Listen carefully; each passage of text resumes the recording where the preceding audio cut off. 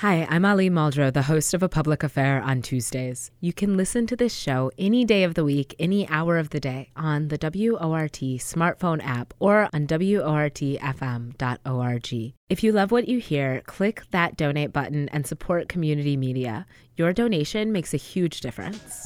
6'6" above sea level. I grab the mic because I like to take you to another mental level. Low power frequency radio modulation. The big sound from underground. Good afternoon, Madison. You're listening to WORT 89.9 FM. I'm your host, Ali Muldrow. This is A Public Affair. Huge shout out to our producer, our engineer, our everything. One of the great loves of my life, Jade, who's making the show happen today on multiple fronts. We are so excited to get to have a conversation about a great book and a pressing issue today. In 2021, critical race theory, or CRT, became a hot button political issue.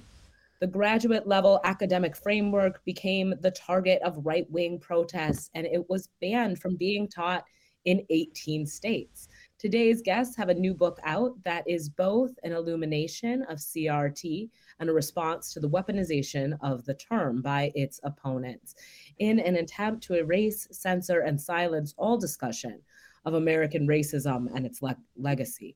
It does this through the lens of hip hop. Joining us today are the educators and the new anthology, Illuminatic Consequences, the clapback to the opponents of critical race theory. Welcome to the program, Walter Grayson and Damian Darrell Jerry. Hey. How are y'all doing today? Well.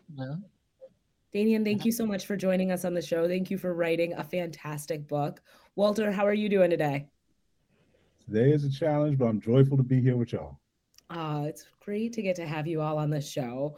The conversation about critical race theory seemed to kind of pop up out of nowhere, and it can be traced back to Republican pundits kind of fueling the flames of fear and division, and using critical race theory to build a case around why you cannot trust public education to,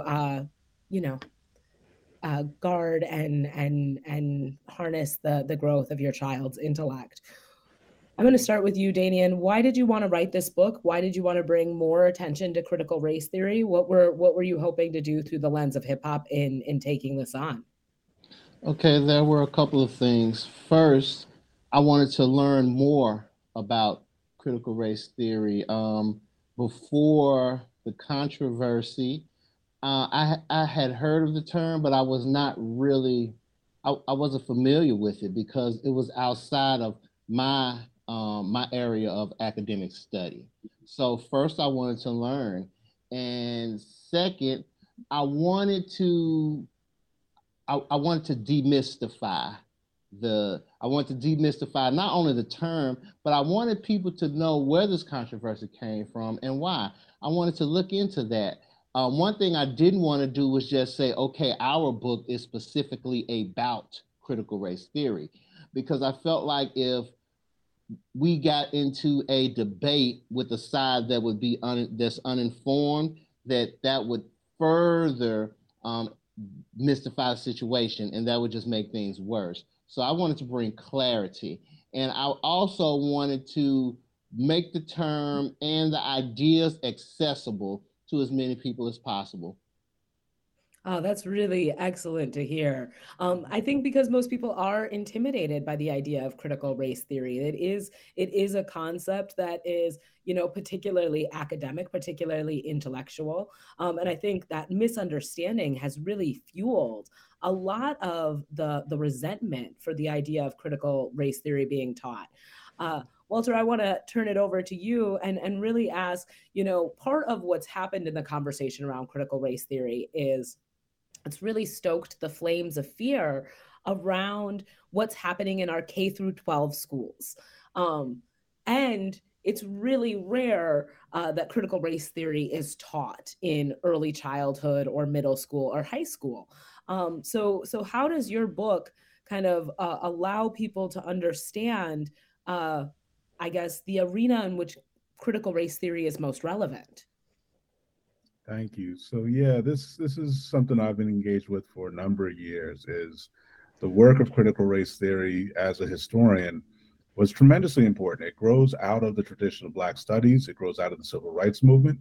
It opens the door for people to start to look at their world, particularly the way the institutions of justice work, and how do they actually reinforce things like Jim Crow segregation, and even as far back as racial enslavement. And so that process of teaching people how to discern the ways to protect their rights is at the heart of critical race theory. And it had transformed the way we understood the law. It built on the work of Thurgood Marshall and Charles Hamilton Houston, and in such created a school of legal thought that was beginning to make inroads into the profession. And so this misrepresentation was very intentional to undermine the way people understood the law, but it went much further. It then began to conflate critical race theory with culturally responsive teaching. And so culturally responsive teaching is an entirely different field that grows out of some of the conversations and questions under critical race theory, but applies them to schools so that we serve every student to the best of our ability. Culturally responsive teaching was making inroads to say that all students, their dignity, their intellect should be respected. And that was what ultimately radical conservative activists could not tolerate. They could not tolerate an educational system that affirmed Black and immigrant students, that it affirmed lesbian and gay and bisexual, transgender students. This is all the undergirding of conservatism, is the protection of white male patriarchy and capitalism. And at the heart of that is heterosexism. And so those fundamental principles were now being questioned, and they were being taught against throughout schools to make for a truly inclusive environment. And that's what then sparked this movement coming out of 2020, was to undermine the way that people engage, the way we turn institutions towards the goals of liberation. And that's where critical race theory became the target and continues to be the target. I have thought about critical race theory as the target as kind of a sleight of hand of sorts, right? Because it's easier to say I'm against critical race theory than to say I'm against schools that proactively include Black and Brown and LGBTQ youth and their families. I want elementary schools and middle schools and high schools that discriminate against kids of color and set white students up for success. I think that's a very hard thing to say that's what you want. And so instead of saying that, you can say, I'm against critical race theory. I'm against culturally relevant practices within the classroom. And you don't necessarily have to admit that what motivates you is a racism that is aimed at specific people's children. I love that, Danian, you started your answer in saying, part of the reason I wrote this book was because I wanted to learn more about critical race theory. Were there things that you realized while studying critical race theory you weren't necessarily aware of, or how did the study of critical race theory open your eyes to the world around you? Well, yes. For one, I learned that my interaction, like I come from Memphis, Tennessee. I come from a community that is impoverished. And growing up, I had frequent interactions with police officers. I was, it got to the point where as a child, I got used to the idea of, and not just the idea, I got used to being searched pretty much on a daily basis, just walking up the street, like going to school or going to the store for my mom. And when I say searched, I mean like literally police officers shining flashlights in my underwear. And as a child, when you go through things like that, especially on a daily basis, if that's all you see, you think that that's the way life is supposed to be. So I learned that, studying critical race theory, I learned that my interaction with the law, and it's most specifically with the unequal distribution of the law as a child, sort of shaped my Blackness and what it means to be a Black child, a Black man, a Black person. So that was one of the main things that I learned. Another thing that I learned was this idea of using culture, right, in order to not only spread discourse, but to fight for liberation, in the sense that one of the main tenets of critical race theory is the idea of narrative and storytelling, first person storytelling, which makes sense. Witnessing, right? People telling their own stories, telling what happened. So that was another sort of surprise for me, because when I think about academia, I'm used to like reading about things and studying, but but getting used to like actually going to people and talking to them and learning about them, that was something else that I learned. And I would say one other thing that I learned was studying Derek Bell, who is like considered like the forefather, one of the forefathers of critical race theory, right? We know that Kimberly Crenshaw, coined the term, but Gotta talk about Kimberly, right? Because basically everything she ever said has become a Republican talking point, from identity politics to critical race theory. If she says it, the Republicans are using it. You would imagine that they're reading her, but oftentimes when I bring her up, they have no idea where the terms that they're using come from. Yes, and that was one of the things that I learned quickly when I started researching. I was like, okay, well, every time I see conservatives talk about critical race theory, they never mention the authors. They never mention Kimberly Crenshaw. They never mention Derek Bell. And the only other thing I was going to say about Derek Bell is I'm very interested in Derek Bell's creative work. His work as a fiction writer, and most specifically a speculative fiction writer, and how his creative work and his work in education, his work in law, civil rights law in particular, how they played off of each other, how he sort of like how he expresses ideas through both mediums. You're listening to WORT 89.9 FM Madison. I'm your host, Ali Muldrow. Today we are talking about critical race theory with our guest, Walter Grayson, who is a prominent historian, educator, urbanist.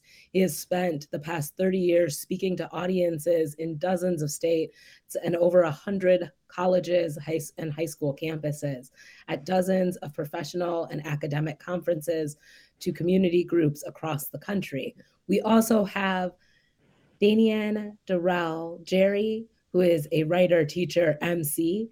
He teaches literature and English composition at the University of Memphis, where he teaches literature and English composition. I'm sorry, I wrote that sentence twice. His writing appears or is forthcoming in Marvel's Black Panther, Tale of Wakanda, Trouble the Waters, Tale of the Deep Blue, the magazine of fantasy and science fiction, among others.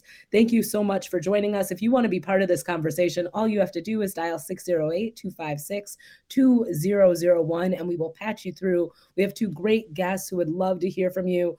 Let us know what your questions are about critical race theory, what you think about how we should navigate criticism of critical race theory, and should we be teaching critical race theory per your understanding or per the understanding you're gaining from the insight of two people who spent a lot of time researching and writing about critical race theory through the lens of hip hop. Walter, I want to turn to you now and ask, as you were writing this book, did you find it kind of challenging to pull apart what people want you to be afraid of when they're talking about critical race theory versus what critical race theory actually is?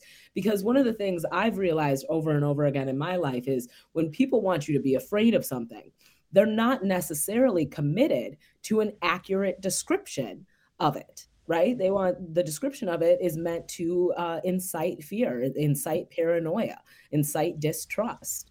Was it hard for you to really examine what conservatives are saying about critical race theory, or the reason critical race theory has become kind of this buzz term in our political arena, with what critical race theory actually is academically, and what that body of work has looked like over the last few decades. So the key was really organizing all of our contributors' work in clear ways that allowed there to be a narrative theme that works throughout the text.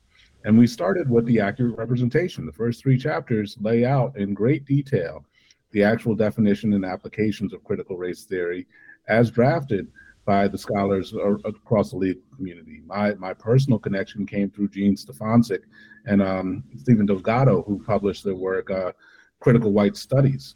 And so those books basically lay the foundation for understanding or demystifying what we've done as racial construction through the law. And so that work sets the table for the second section, where we go into one of my points in being a scholar of racial violence is the emergence of the white citizens councils, their transformation into the Council of Conservative Citizens, and the evolution of white nationalism over the last 50 years. And so that piece, and there are a number of really important elements to it, but I focus on Matthew Touch's article on Christian nationalism, is this piece where there's a committed movement to destroy civil rights law in all its forms from the very beginning under Brown versus Board of Education. They called themselves Massive Resistance at first. Then they become White Citizens Council. They supplement the violence of the Ku Klux Klan. And these then morph into groups like neo-Nazis and the Oath Keepers and the Proud Boys today. That these political efforts and pseudo-intellectual efforts to undermine critical race theory are all grounded in an idea of defending and expanding Jim Crow segregation and maintaining racial superiority for people who can claim white status. And so that's the second piece of the book.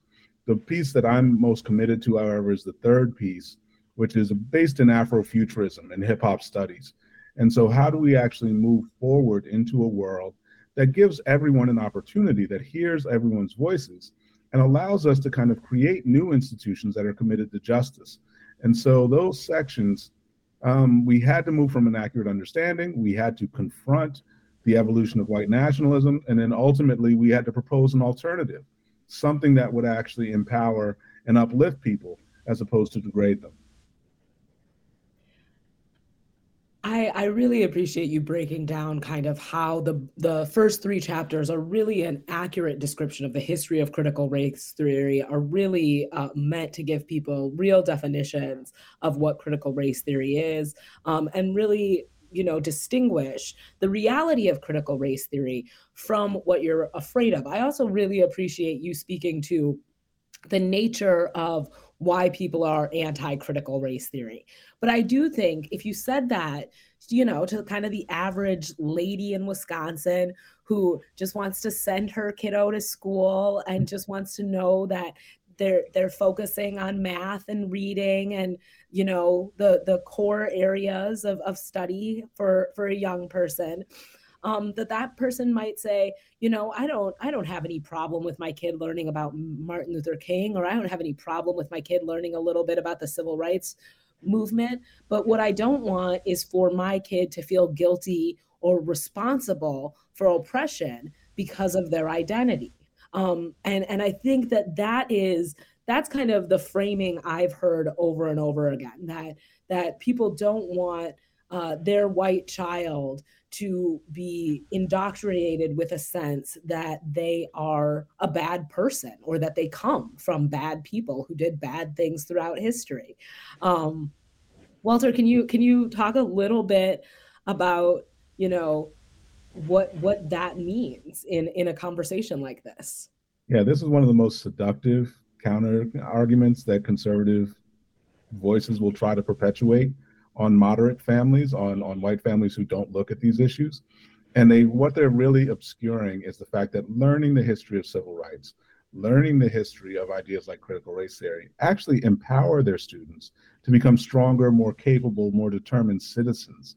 And so there's a notion of civics that the conservative movement assumes that they're entitled to power, that their perspectives can never be questioned. And that's the piece where they're saying, well, that's what's always been, that's what's always existed as the norm. And that cannot continue because it actually leads to things like the school to prison pipeline. It leads to mass incarceration. It leads to the abuse of people all over the country and around the world. That's what they don't want to be questioned. It's their prerogative to maintain dominance through various forms of harassment and terrorism. And so once we get past that, we're not saying to the average white parent, oh, your child should be ashamed. We're saying they should be empowered.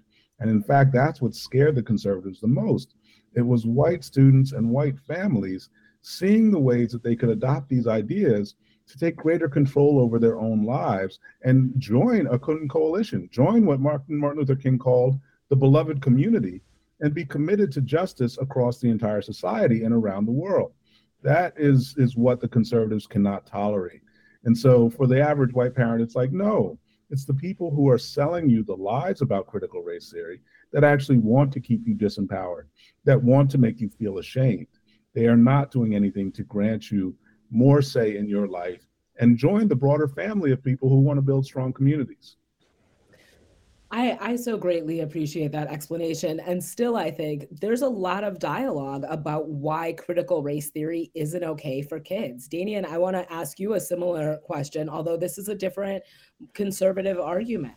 You know, there is this, hey, we did it. We had the civil rights movement. You all can vote. You got a president. You can go to the same school as us. You can sit at the same restaurant as us. Y'all have been free. You just want to continue to complain about slavery and apartheid. And meanwhile, you won. You've taken our spots. And you know, we just want to be able to send our kids to school and know that the emphasis is math and reading.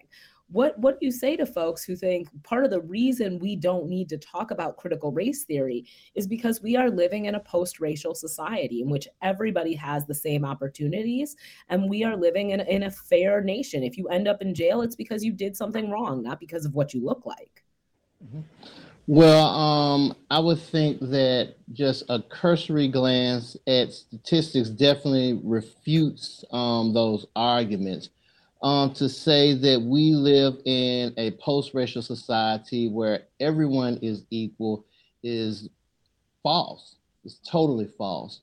When we look at, to just look at a high school history book, you will get some Martin Luther King, and you will get some Rosa Parks, and maybe just recently you might get some Malcolm X, but no, you probably won't get any Malcolm X, but you definitely won't get any Marcus Garvey. You definitely won't get any David Walker. There's so much of our history that is left out.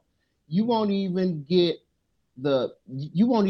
accurate Black music history in the school system. And one of our chapters relates to that subject specifically, and the importance of teaching Black music history, the importance of teaching about the Black men and women who were on the plantations and somehow managed to use their culture not only to express themselves, but to claim their own humanity. If you look at the divisions of wealth in the United States, there is a clear racial division in the way that wealth is distributed. It's not even close. So that is my response.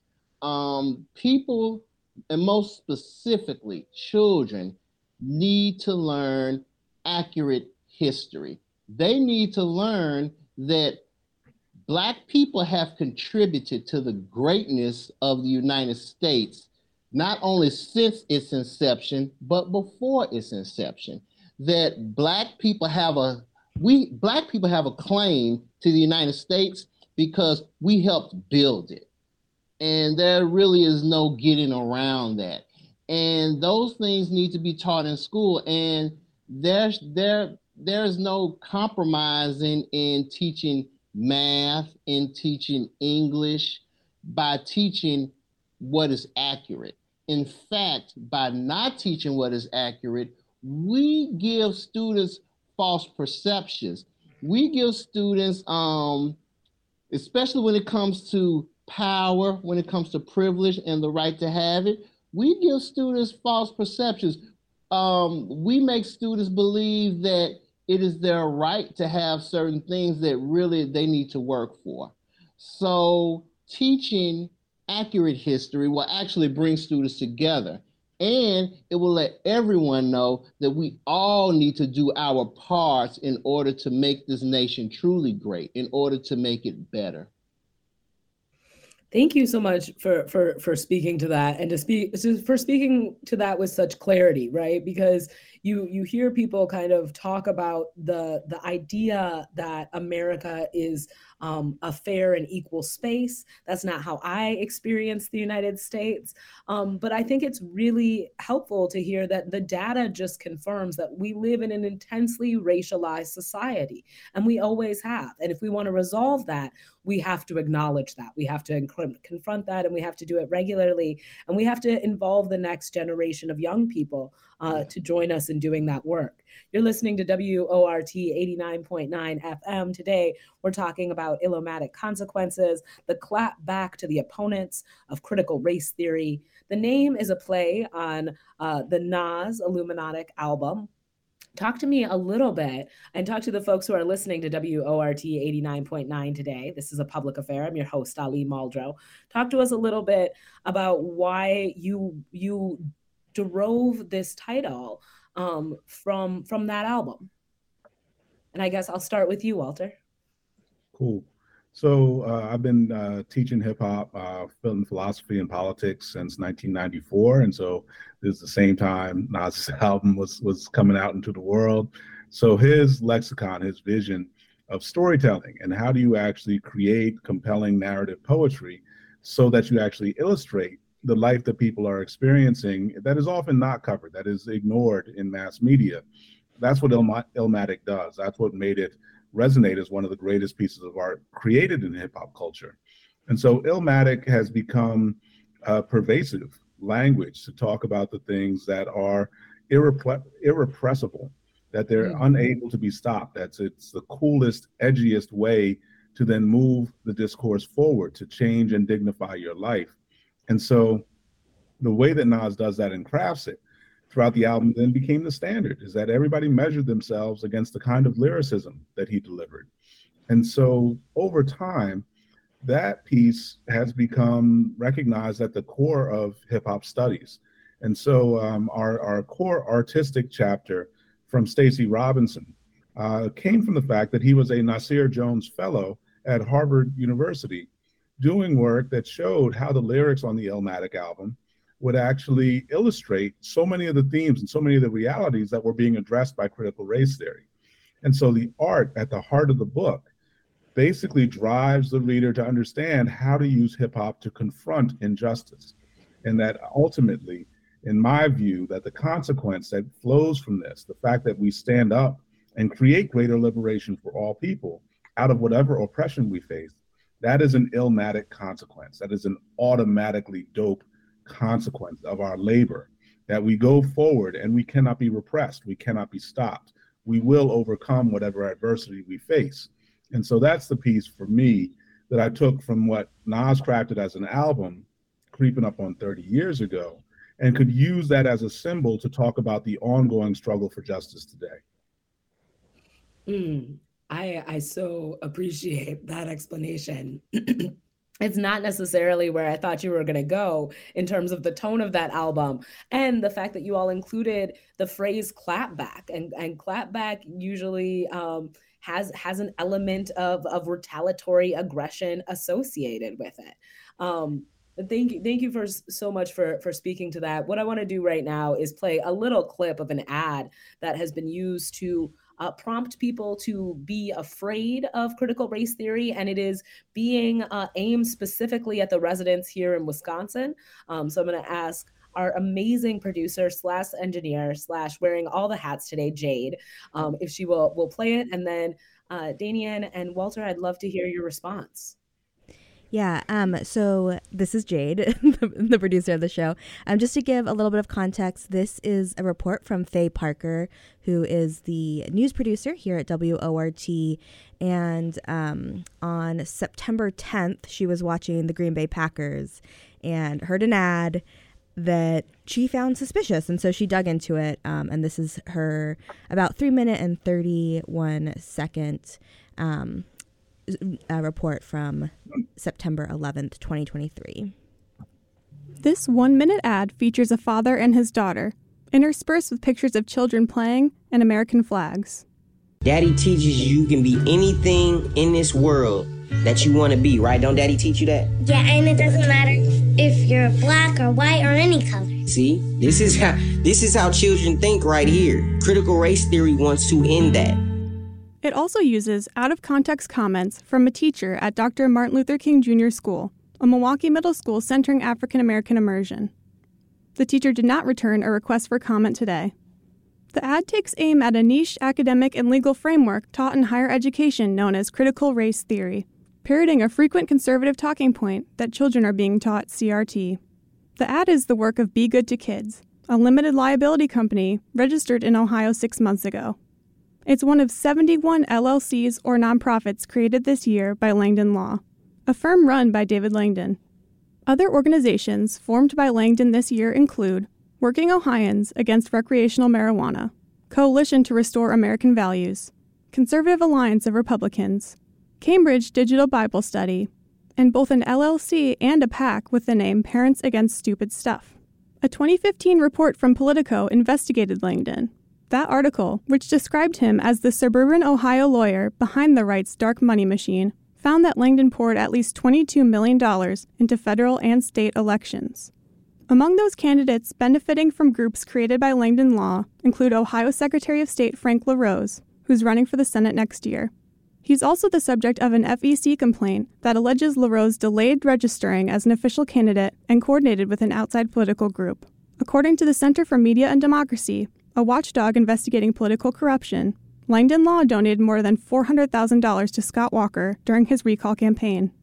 This was done through the Coalition to Restore American Values, whose funding comes from a Koch brothers think tank. They're one of the organizations listed under the John Doe investigation, which accused Scott Walker of campaign finance violations. The official website for the American Principles Project, another of Langdon's conservative think tanks, takes aim at what it calls hostile progressive attacks on parents and children. In 2021, Republicans in the Wisconsin state legislature introduced legislation designed to ban the teaching of critical race theory in K-12 and UW system schools. Meanwhile, experts dispute the central claim of the ad, that children are learning critical race theory. Kevin Lawrence Henry, a professor in the UW-Madison Department of Educational Leadership and Policy Analysis, told WORT in 2021 that CRT is rarely taught below the college level. Most critical race theory courses developed in law schools. These were approaches to help lawyers understand how race was operating in the law. So critical race theory started in law schools and professional schools, and it increasingly moved to graduate programs in sociology and education and public health to help individuals that are both practitioners as well as those that would like to be researchers understand how racial disparities were operating in their particular endeavors or their particular field. Reporting for WORT News, I'm Faye Parks. Thank you so much, Jade, for connecting us with that little clip. I want to start with you, Danian. What is your response to both the advertisement we heard and then kind of the breakdown of how politically entrenched this attack is? Okay. First, I find it interesting that the idea of celebrating diversity is branded as racist. The idea that learning about Black history, learning about African American culture impositions the people in power, but also being branded as, okay, if we teach about Blackness, then that separates the students, but that is totally false. Children, especially children in school, they should be made to celebrate, right, the differences that they see in each other, right? There is no tenet or there's no part of critical race theory that denounces white people, if we just want to break it down like that. What it does is it denounces, and denounce might not be the best word, but what it does, it investigates, or it looks at disparities within the law, right? Which is why it was created anyway. You had lawyers like, Kimberly Crenshaw. They're fighting in courts. They're fighting for civil rights. There's a civil rights bill passed, but there's a difference between the bill and the action that is taking place, right, within public institutions and private institutions.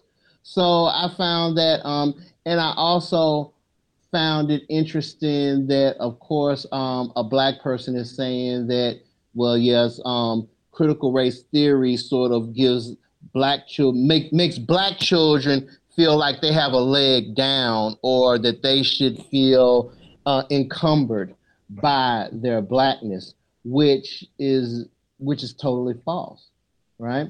What critical race theory, the ideas of it, and that's another thing, like we've already said that critical race theory is being taught in colleges, but just the idea of racial diversity in the classroom, right, can uplift children.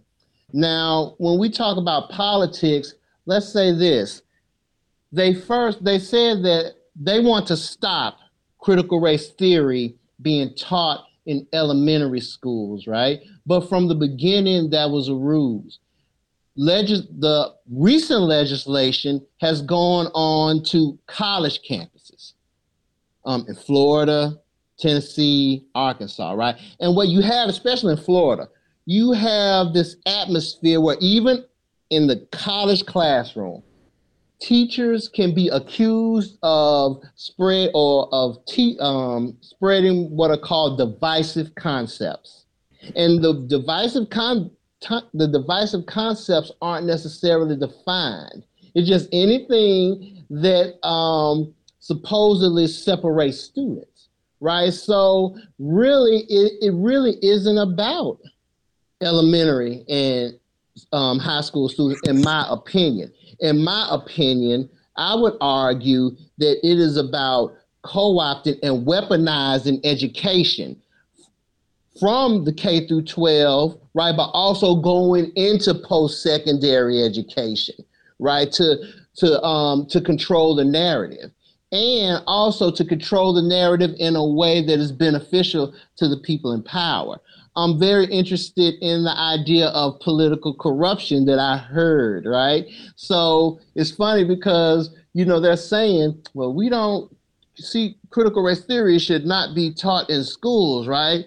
But their actions, right, necessitate critical race theory, because they literally are breaking the law on one hand, while they're sort of like come with this other face, say, okay, well, we want to protect, the integrity. We want to protect children's feelings, and we want to protect the integrity of these classrooms. Republicans have been attacking schools, particularly here in Wisconsin, right? We heard kind of about the backing of Scott Walker. One of the first things Scott Walker did when he got into office was attacked unions, and really did a lot of damage to the teachers' unions in the state of Wisconsin. So, it's interesting to hear that Republicans don't want educators to be unionized. They don't want to fund public education in this state, but they really want to monitor how certain things are talked about. The other thing I want to ask you about, Walter, in terms of your response to that clip, is why, we have all this concern that kids might be learning too much about Black history, might be learning too much about kids of color, might be learning too much about race. Why isn't that ever compared to what kids learn about white people throughout history. I've argued for a long time that slavery is not Black history. That's like me punching you in the face and saying you got a history of getting punched in the face. No, I have a history of punching people in the face, right? Slavery is the history of white people. It's what white people are willing to do. And so when we talk about the phenomena of oppression, we could talk about that as white history. We could emphasize the roles white people have had in creating oppressive systems, and white people are emphasized within education. You can pull a kid aside and talk about any area or subject of education, and they will be able to highlight a white man who made a major contribution to that field, whether it is art, whether it is literature, whether it is mathematics, whether it is science. Talk to me a little bit about why there isn't that same concern over the emphasis of white people or the emphasis of their contributions in academic areas versus the concern around, you know, the rising investment in culturally inclusive classrooms or the rising investment in something like critical race theory. This is so important in Wisconsin, as we saw in the last Senate election with Ron Johnson, and how narrowly he was able to motivate some moderate to conservative voters to support him. And it's the idea that white, male, Christian, wealthy men are entitled to be in charge. And that is the story we must tell. And we can't focus on these aspects of their identity. And so there are two parts. So I want to pause you right there. You're talking about when Ron Johnson most recently defeated Mandela Barnes. But Ron Johnson has run for Senate 3 times. And before that, he beat a white incumbent from Jamesville named Russ Feingold. And then he ran against Russ Feingold again. So the racialized component of it comes into play when we're talking about Mandela Barnes. When we're talking about why Ron Johnson was successful running against a white Democratic incumbent, I think we have to broaden the conversation to what appeals to Wisconsin about somebody like Ron Johnson. And to me, he's like the derivative of both George W. Bush and Donald Trump on a national scale. There was a white anxiety about equity with people of color, with immigrants in Wisconsin. And he tapped into and really weaponized this hostility, this fear that motivated large sections of the white population that might otherwise have voted for Feingold or Barnes. But for what I'm really going at here is that the whole framework we're using that is actually taught by critical race theory is against what conservatives believe they're defending. It is a sense of judging people individually, that there is no cohesive white identity. There is no cohesive Black or Latino identity. They did this just with the Supreme Court's ruling this past year. It's to say people can only be judged on their individual merit. You can no longer look at these kind of statistical trends about the way different groups of people have been treated presently or historically. And that's their ultimate victory, is to try and change the framework to say that there is no white privilege. There is no white bias that works to kind of give advantages to people who claim white identity. These people have just worked hard and they have individually succeeded on their own merits. And it completely obstructs the idea of systemic racism, systemic sexism. And so breaking down this illusion of meritocracy, individuals only get what they go and have worked hard for. That's essential to the project of sustaining an accurate line of reasoning. It's really not even critical race theory. It's just a knowledge of the way institutions function. Every bank doesn't judge each person applying for a loan individually. They run them through a credit score that is deeply inflected with all kinds of pieces of identity politics and shared institutional interest. And so the ultimate expression of the hypocrisy here is the fact that the line of reasoning advocated by the opponents of critical race theory leads to the subversion of law and leads to things like January 6th, where mobs form in order to just maintain white advantages, male advantages, this sense of normality that obscures the way that they dominate. And so this piece where if you want to follow this line of reasoning, it leads to mob action, chaos, injury, and death. And that's the piece that I think we don't highlight enough, is that these are functionally terrorists that are actually advancing by any means necessary a way to maintain power. And until we reject their entire line of reasoning, we're never going to achieve justice. Walter, you're just like one of my favorite people ever. And I am so excited that we get to have this conversation with y'all and that you all wrote this really, really interesting, really thoughtful book that was just deeply compelling to get to read and experience. I want to bring on our caller. So Sarah, we've got a little bit of time left in the hour. How are you doing today? Very good. Well, thank you for the program. I'd like to say that you can hear and see in the English language in America and other English places that Black has come to infer difference and perhaps fear of Black and brown people. And when we read and when we write, we have and speak, we have to become aware of this. It must be taught in school, yes. Thank you. Thank you so much for talking to us about the importance of language. I think as you were speaking, Sarah, I thought about a piece by Martin Luther King where he says, there's over 147 ways to describe white in the English language. They are all positive. There's 153 ways in the English language to say dark or Black. They are all negative. I often think that we're asking the wrong question about racism, right? I've never asked somebody if they are racist, but if your neighborhood is racist, your school district is racist, your language is racist, your country is racist, what choice do you have but to be racist? Unless you're willing to do something about all of those other factors. And still, I think racism is a hard thing to outrun when you come from a society like ours. Damian, I want to ask, as you were writing this book, did you have a sense of what you hope people will do with the information? Do you hope that your book reads as a call to action? And if it is a call to action, what do you want people to do? Yes, definitely.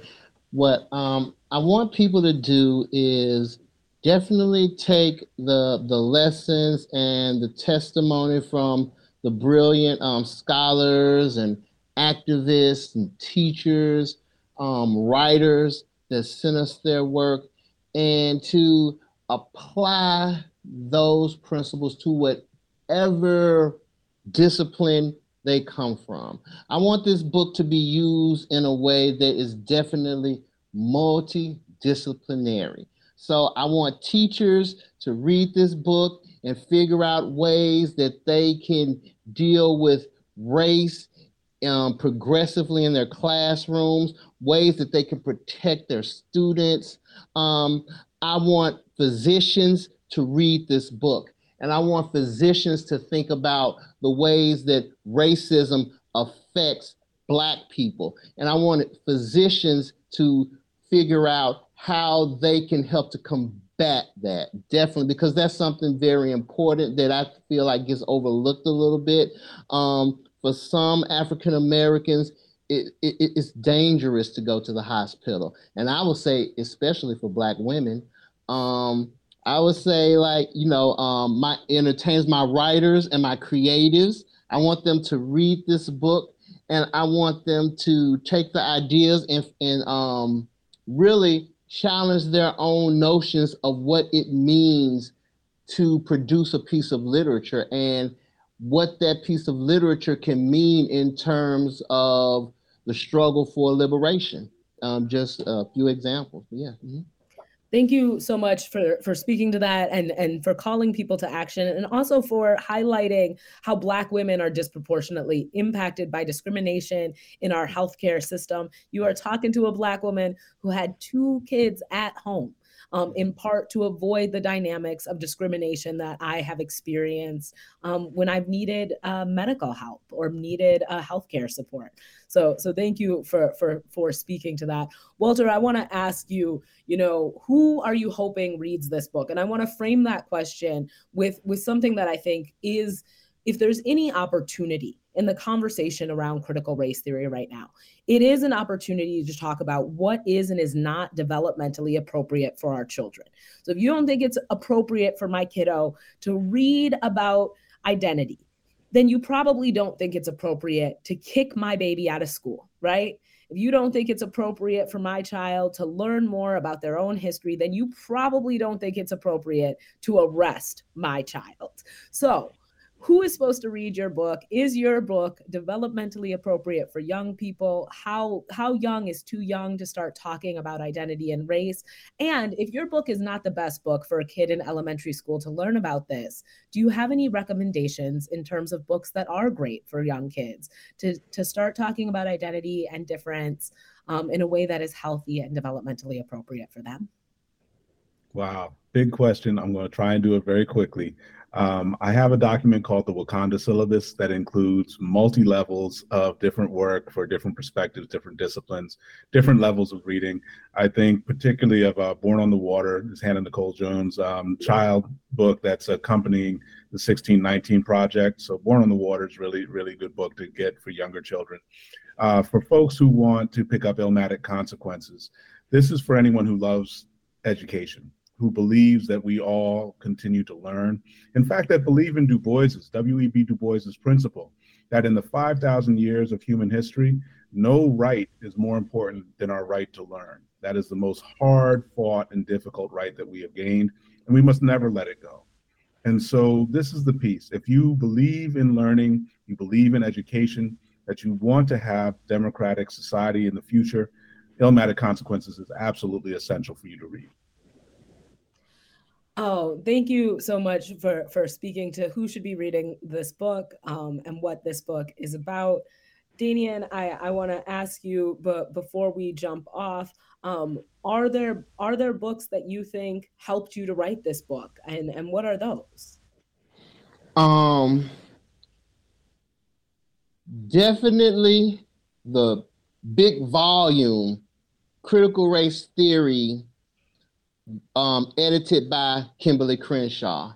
That's kind of like definitely because that really, the essays and the writings in that book, it helped to ground me in what the actual discipline is. And not only that, it helped to ground me in terms of the fight that our civil rights lawyers have been waging for decades. So I would say I was definitely like pair those. Our book, Illmatic Consequences, The Clapback, and yes, read Kimberly Crenshaw's book too, definitely.